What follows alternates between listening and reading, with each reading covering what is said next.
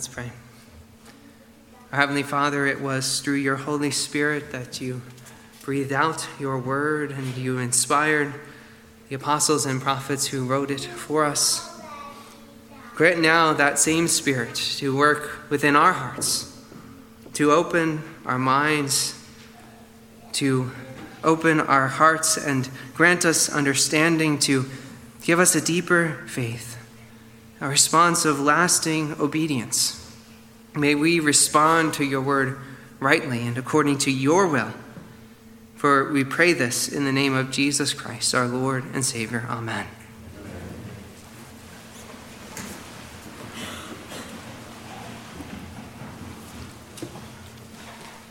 If you'll please open your Bibles to our sermon text, Colossians chapter 4, verses 7 through 18, through the end of the letter. Pew Bibles, page 985.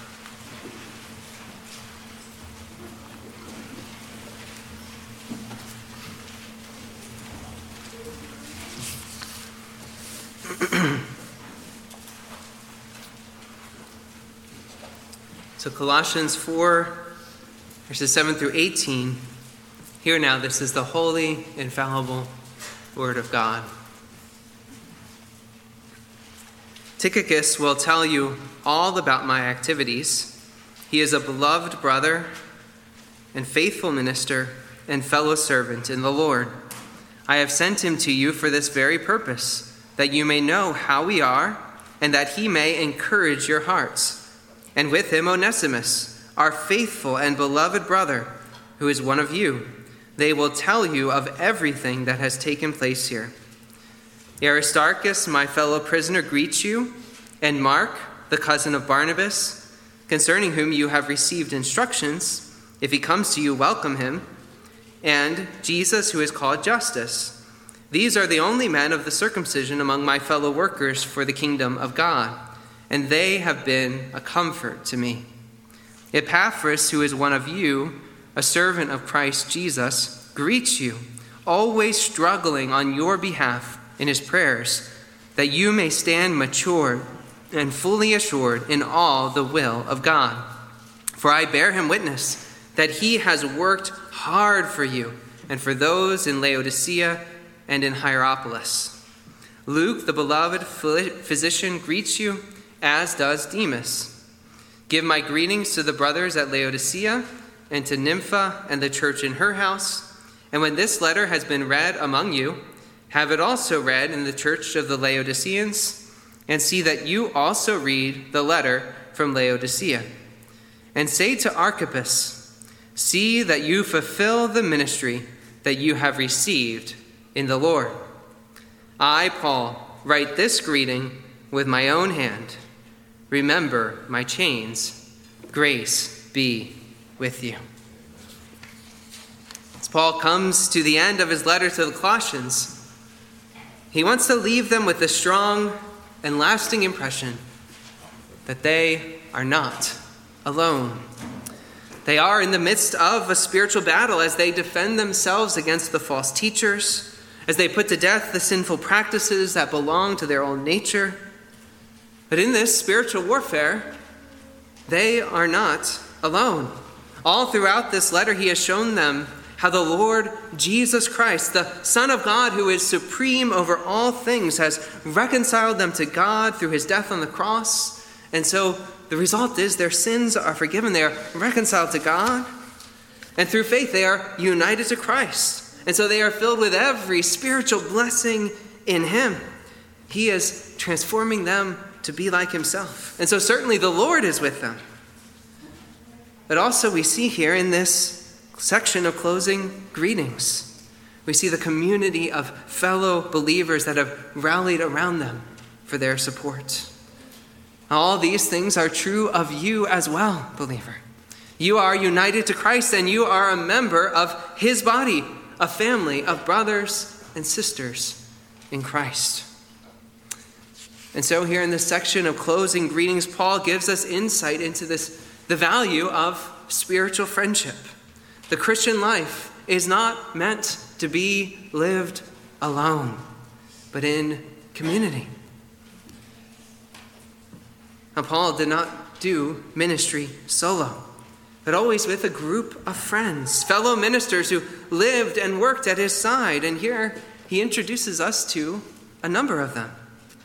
In this approach, he was simply following the example of the Lord Jesus Christ, who gathered the 12 apostles around him, and he always had a wider group of disciples and women who followed him and supported him, all of whom were not just disciples, just followers who tagged along, but they were actually dear and beloved friends.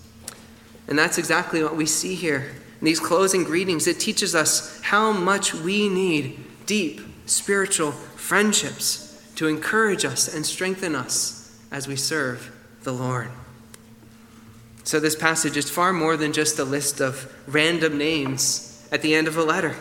These brief snapshots, they give us examples to follow. They spur us to go deeper in our relationships within the body of Christ. Now, Paul begins this passage by introducing first the two letter bearers who will bring encouragement to the Colossians in verses 7 to 9. There was no postal service in the Roman Empire. If you wanted a letter delivered, you needed someone to carry it for you. Paul entrusted this task to a team of two men, Tychicus and Onesimus. Now, Tychicus was one of Paul's most trusted companions who had already spent a considerable amount of time traveling with Paul. Paul describes him here in three ways. He is a beloved brother and a faithful minister and a fellow servant in the Lord. Now, this is a high commendation for a man that Paul had the highest confidence in. And so he entrusted him to bear this letter over 1,000 miles to make sure that it reached its destination. Now, since he is a fellow minister, he could also be trusted to explain the letter, to answer any theological questions that the Colossians might have as they read it, as they discussed its contents. He could explain it to them. Now, along the way, they would also make a stop in Ephesus, which was 120 miles to the east of Colossae. As we see in that letter to Ephesus, Tychicus was the letter bearer for that letter as well. And there was a third letter coming along this journey, Paul's letter to Philemon, and we'll see a fourth as well in a moment. He was likely also carrying the letter to Laodicea. So we'll be looking at the letter to Philemon in detail next week. But it's clear from the similarities between the letters that those letters were sent together. And that's why Onesimus, the runaway slave, was returning to his hometown of Colossae, Lord willing to be reconciled to his master, Philemon. And yet here, Paul, he says Philemon is coming along. He's one of the letter bearers, but he doesn't speak here of his status as a slave. He doesn't speak about the fact that he had broken the law and running away from his master.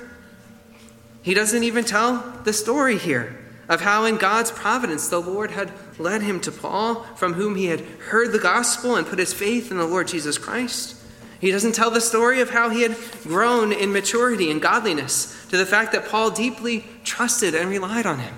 Here he simply describes him as a faithful and beloved brother who is one of you. He is one of the Colossians in the sense that he is returning to his hometown. But now this is true in a deeper sense.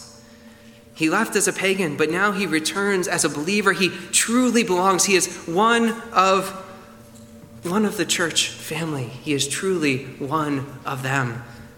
He truly belongs to the church. I will look closely at Paul's appeal to Philemon in that letter next week. But here we really see an appeal to the whole church. They are to welcome Philemon. They are to consider him a faithful brother, just as Paul does. And in receiving Onesimus back with open arms, they must put the gospel into action. That there is no slave or free within the body of Christ. For Christ is all and he is in all. All are one in Christ. Now note how Paul highlights the faithfulness of these two men. They are reliable, they are steadfast, they are faithful. And so he's setting forth these men as examples to be followed. Then we see the task that these letter bearers have beyond simply carrying the letter. 3 times in 3 verses, Paul says in slightly different ways that they will tell the Colossians the news. They will give the details about Paul, about how he is, what he is doing, what has passed. They are to give the news. Paul could only write so much in the letter, and he leaves it to the letter carriers to fill in the rest. And the purpose of this, he says, is to encourage your hearts. You might wonder how Paul, being in prison, how the news about him will encourage their hearts. But as I mentioned last time, Paul was using every opportunity, even though he was imprisoned, to carry on the work of proclaiming the gospel. And it was working. The gospel was spreading throughout Caesar's household, throughout the whole Praetorian Guard. He was proclaiming the gospel without hindrance, even though he was in prison. And furthermore, his ministry of letter writing, his ministry of prayer, these things were thriving during his imprisonment. The Lord was using his chains to advance the kingdom. And so Tychicus and Onesimus would tell the Colossians all about this in order that they would know the Lord could use his trials and the Lord could use their trials to accomplish the Lord's purposes. It's also helpful to remember here that they had never met Paul. Paul had never visited Colossae. And still they would find strength and encouragement by hearing how the Lord was at work through his servant. Applying this today, it's so easy to pull out your phone, to drown in a news feed filled with bad news about our world. The violence, the sin, the increasingly ungodly culture around us. And now we have multiple wars breaking out around the world. Of course, Jesus told us to expect such things in our world before his return. So we aren't surprised. We shouldn't be surprised. And the truth is, things could get worse. At the same time, the kingdom of God continues to advance. There is incredible news coming out of China of the growth of the underground church despite heavy persecution. There's incredible news coming out of the Middle East of how the Lord is bringing many to himself, even though they risk their lives every time someone leaves Islam and puts their faith in Jesus Christ. Now here I want to encourage you to be connected with our missionaries and our church planners and evangelists. And just practically here at our church, come to the presentations during mission months. Sign up for their newsletters. Read the bi-weekly updates in our bulletins so that you can be encouraged as you hear how the Lord is building his church even in the midst of adversity. And of course, Christ Church is bigger than just the OPC. Now, you know Christ's promise. I will build my church, and the gates of hell shall not prevail against it. Now, that's true. But it's so helpful to see in concrete terms how he is accomplishing that in the world today. To get the news. Exactly what is he doing? So be encouraged by the news of what God is doing through others. Now I'm applying that first of all to those in frontline ministry, on the front lines of missions and church planting. But of course the same applies to you as you share with one another what God is doing in your lives. As you share how he is answering your prayers, helping you through your trials, as he's helping you through your struggles with sin. The Lord is at work. And we share the news so that we might encourage one another. Next, Paul moves from the letter bearers to greetings from his fellow workers who remained with him in Rome. And we have greetings from 6 men here, 3 Jews and 3 Gentiles. Now first, Paul gives greetings from Aristarchus, who Paul says is a fellow prisoner with him. Aristarchus had accompanied Paul on his 3rd missionary journey. He had then helped deliver the gift of support to the poor believers in Jerusalem. And then he had traveled all the way with Paul from Jerusalem to Rome. It's not clear why he was imprisoned with Paul. Perhaps he had been imprisoned for preaching the gospel, or it's possible even that he had voluntarily submitted to imprisonment in order to share in Paul's suffering. Now, Paul mentions how Aristarchus, Mark, and Jesus, also called Justus, are the only Jews among his fellow workers, how they are a comfort to him.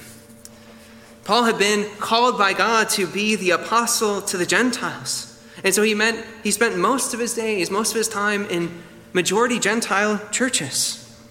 And you know how he had truly embraced this vision. He believed with all his heart that in the body of Christ there is no distinction between Jew and Gentile. Yet you also see, as he writes in the book of Romans, how he laments how few of the Jews had embraced Christ as their Savior, had understood that he was the long-awaited Messiah that they had been looking forward to for centuries.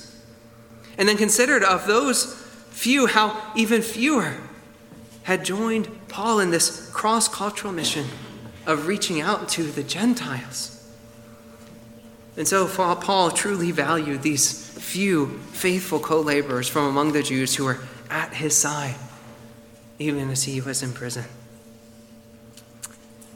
Now we read in verses 12 and 13, Epaphras, who is one of you, a servant of Christ Jesus, greets you, always struggling on your behalf in his prayers, that you may stand mature and fully assured in all the will of God.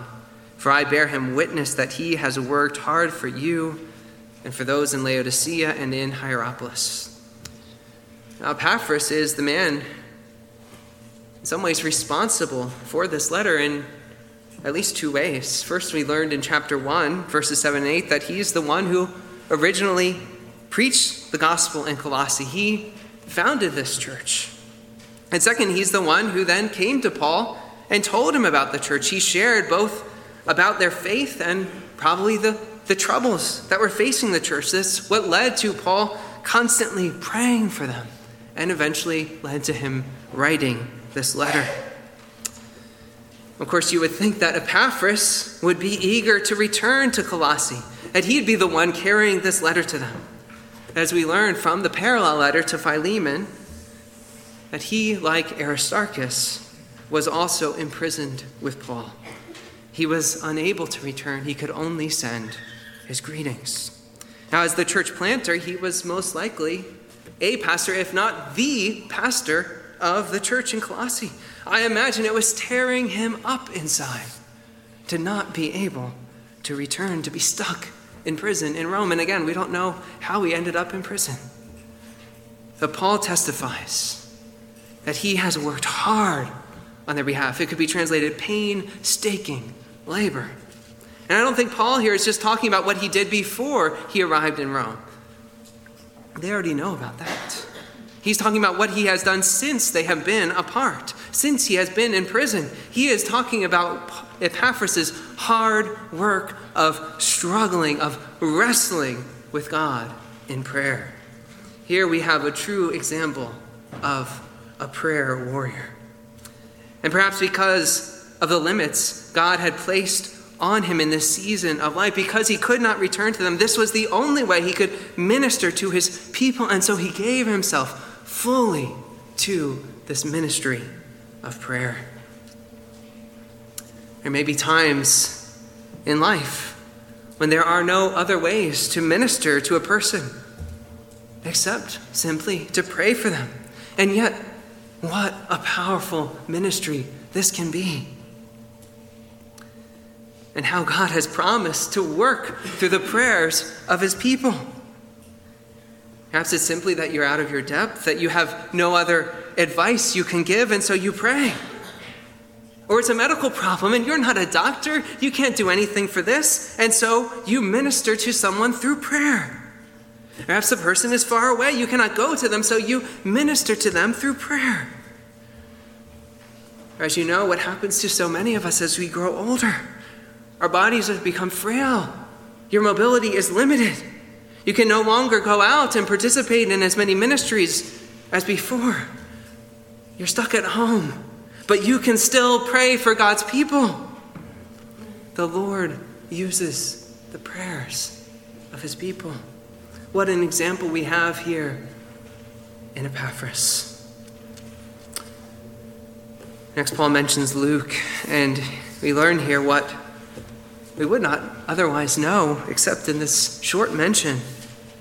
Luke, the beloved physician. He was not only a gospel writer and the writer of the book of Acts, but he was a doctor. And in Paul's final letter, 2 Timothy, when Paul knows he is nearing death, he was likely suffering in bodily from the many years of beatings and the way he had suffered in his life for Christ, it was Luke alone who remained at his side, Luke the doctor who was ministering to him.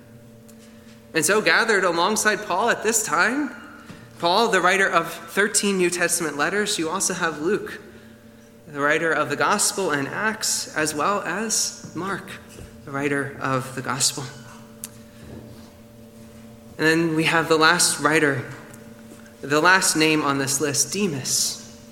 And here I want to contrast the stories of two names here, the story of Mark, the cousin of Barnabas, and the story of Demas. For Mark had accompanied Paul and his cousin Barnabas on their first missionary journey. We learn in the book of Acts that he abandoned them halfway. And so when Paul and Barnabas were getting ready to set out on their second missionary journey, Barnabas, he wanted to give Mark a second chance. He wanted to take Mark along. But Paul objected. And this led to such a sharp disagreement that Paul and Barnabas actually went their separate ways. And yet here we see, several years later, Paul and Mark are fully reconciled. There's no longer any question in Paul's mind that Mark is trustworthy. And so he commends Mark to the Colossians. But then we have here a brief greeting from Demas. But later we read something differently. In 2 Timothy 4:10, Demas, in love with this present world, has deserted me and gone to Thessalonica. I most understand this as full-blown apostasy, Demas turning away from the faith. It's also possible that, like Mark, he was only abandoning Paul, not completely deserting his faith in Christ. Either way, perhaps Demas would repent and be restored, perhaps not. We don't know the end of the story. But we do have a contrast here between these two men. And these two stories present us with several lessons. First, of course, is the need to be steadfast, to be faithful, to persevere to the end. And of course, Mark presents that picture of a man who, though he fell at one time, he persevered.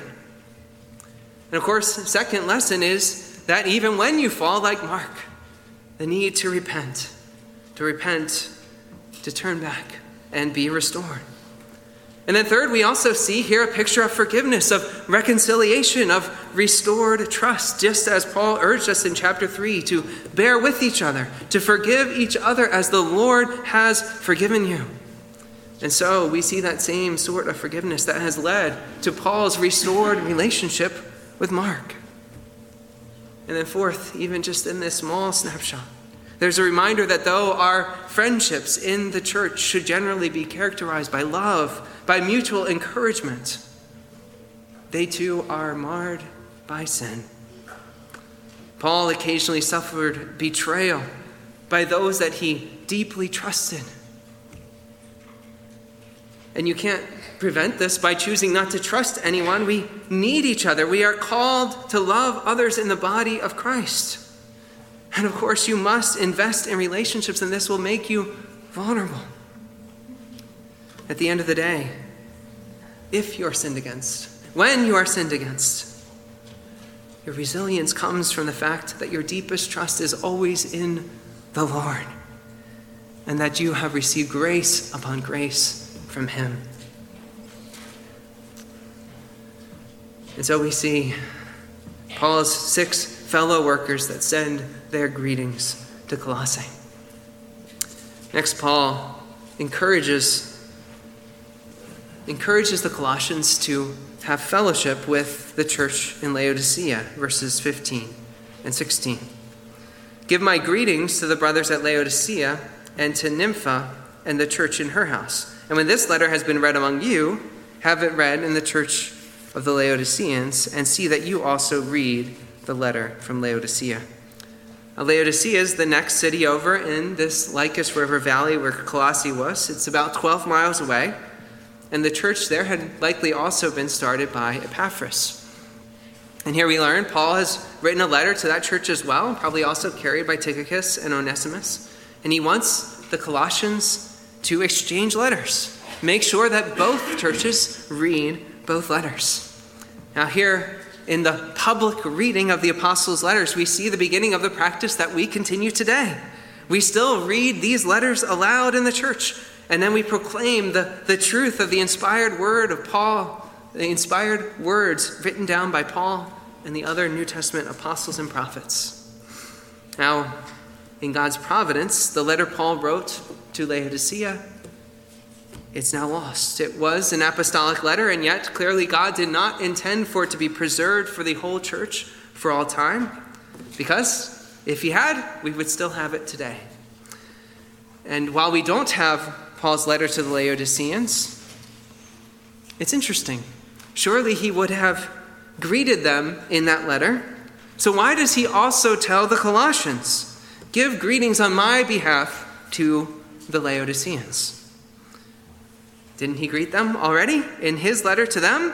Perhaps it's just a nice thing to say. You say to your friend, tell Bob I say hi, even though you plan to go and see Bob later today and say hi to him yourself. Beyond politeness, I think there's a sense here that Paul is wanting to spark fellowship between these two churches. He wants to deepen their connection with one another. He's strengthening this fellowship between the two churches. He also encourages them to greet Nympha and the church in her house. Nympha was likely a wealthy widow, a homeowner. She's probably the one who hosted the church in Laodicea in her home. And so he mentions her as really the sponsor who hosts the church. This is the time before churches would have the resources to purchase buildings. And so we strengthen connections between churches whenever we visit a sister church when we're out of town, when we pray for our sister churches regularly, when we have a joint service and we welcome our brothers and sisters from churches nearby as we're doing next Sunday evening. In all this, we need to remember that while there are many congregations, many different places where Christians gather, at the end of the day, there is one church of Jesus Christ. All true believers are united to one another because we are united to Christ, who is the head of the church. Then we read in verse 17, and say to Archippus, see that you fulfill the ministry that you have received in the Lord. Archippus' name comes up one other time in the greeting to Philemon, where we read, Philemon 1:1-2, this letter is to Philemon, our beloved fellow worker, and Apphia, our sister, and Archippus, our fellow soldier, and the church in your house. Now, since Paul addresses him as a fellow soldier, it's likely not a literal soldier, but a soldier in the warfare in the Lord, and he's connected to the house church of Philemon, and he calls him here to do the work of the ministry. And we can't be certain, but connecting all these things together, the likely conclusion is that he was the pastor of the house church meeting in Philemon's home. At the same time, perhaps he was suddenly thrust into more responsibility when Epaphras, the founder of the church in Colossae, left. And so now we see this charge from Paul to the whole church to say to Archippus, fulfill the ministry. The whole church is now to hold him accountable to fulfill the ministry that he has been called to do. Now, in one sense, Paul is giving a gift of accountability to Archippus. At the same time, I imagine it would be a bit overwhelming to be put into the spotlight like this. At the very end of the letter, it's one of the last things Paul says. Archippus, everyone's looking at you to fulfill your ministry. But sometimes we need accountability to follow through with the service that the Lord is calling us to do. And that's another important role that spiritual friends in the church play, holding you accountable to fulfill your duties in the Lord. And if there's something you know you need to do and you're struggling to do it, you need to reach out to a friend and ask them to hold you accountable, to call you to account. Or perhaps Archippus needed this encouragement. Perhaps Paul knew that he was struggling. Perhaps Epaphras had told Paul, you need to encourage Archippus. And perhaps the Colossians needed the reminder that he was now their minister, and they needed to encourage and support him as he ministered the word of the Lord to them. And so we need to be encouraging one another to fulfill the things that the Lord has called us to do, to be using the gifts that the Spirit has given us, and to be doing the work that the Lord has called us to. Now, this brings us then to the final verse of the letter, verse 18. I, Paul, write this greeting with my own hand. Remember my chains, grace be with you. And Paul, he used scribes to write his letters, but he always took up the pen at the end to write the final words in his own hand. It's sort of like writing a signature today, and it served as a verification, an authentication that this letter was truly from Paul. And then he gives this final word, urging them to remember his chains, remember that he is suffering for the sake of the gospel. He closes with a final benediction. Grace be with you. It's a reminder that the grace of God in Jesus Christ, it's the foundation of everything, the foundation of our salvation. And he opened the letter in the same way, saying that it's the grace of God in Jesus Christ that is with us. And he closes it in the same way, declaring the grace of God over us. Our salvation is all of grace. Our new life in Christ is all of grace. When we deserve the wrath of God for our sins, God sent his only Son, Jesus Christ, to bear that wrath in our place on the cross. When we deserved his wrath, God showed us his favor. He grants us not only forgiveness, but eternal blessing, eternal life. And this is grace. When he continues to daily work in us to help us to put off our sins and put on Christ, this is all of grace. And as we've been considering this morning, how he surrounds us with a new family in the church, spiritual friends who encourage us, who walk along beside us, who speak the truth to us in love, we realize this is a gift that we do not deserve. This is all by the grace of God.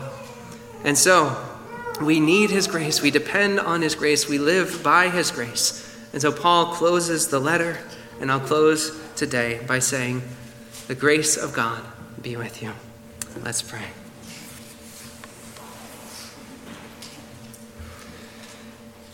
Our Heavenly Father, we give you thanks and praise for Jesus Christ, our Savior, and for the grace that we have received in him.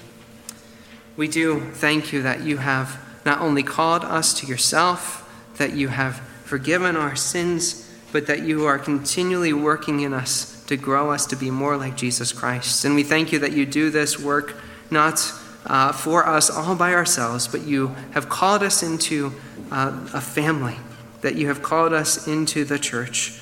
And we do pray that within this church you would be growing deeper relationships, deeper friendships, that we might encourage one another, that we might hold one another accountable, that we might truly go deep in sharing those areas where we need strengthening, where we need help, where we need insight, and that we might, through these deeper friendships, as iron sharpens iron, strengthen and encourage one another. We pray, Father, that you would work these things within us, and through these friendships be building up your church, where we pray these things in Jesus' name. Amen.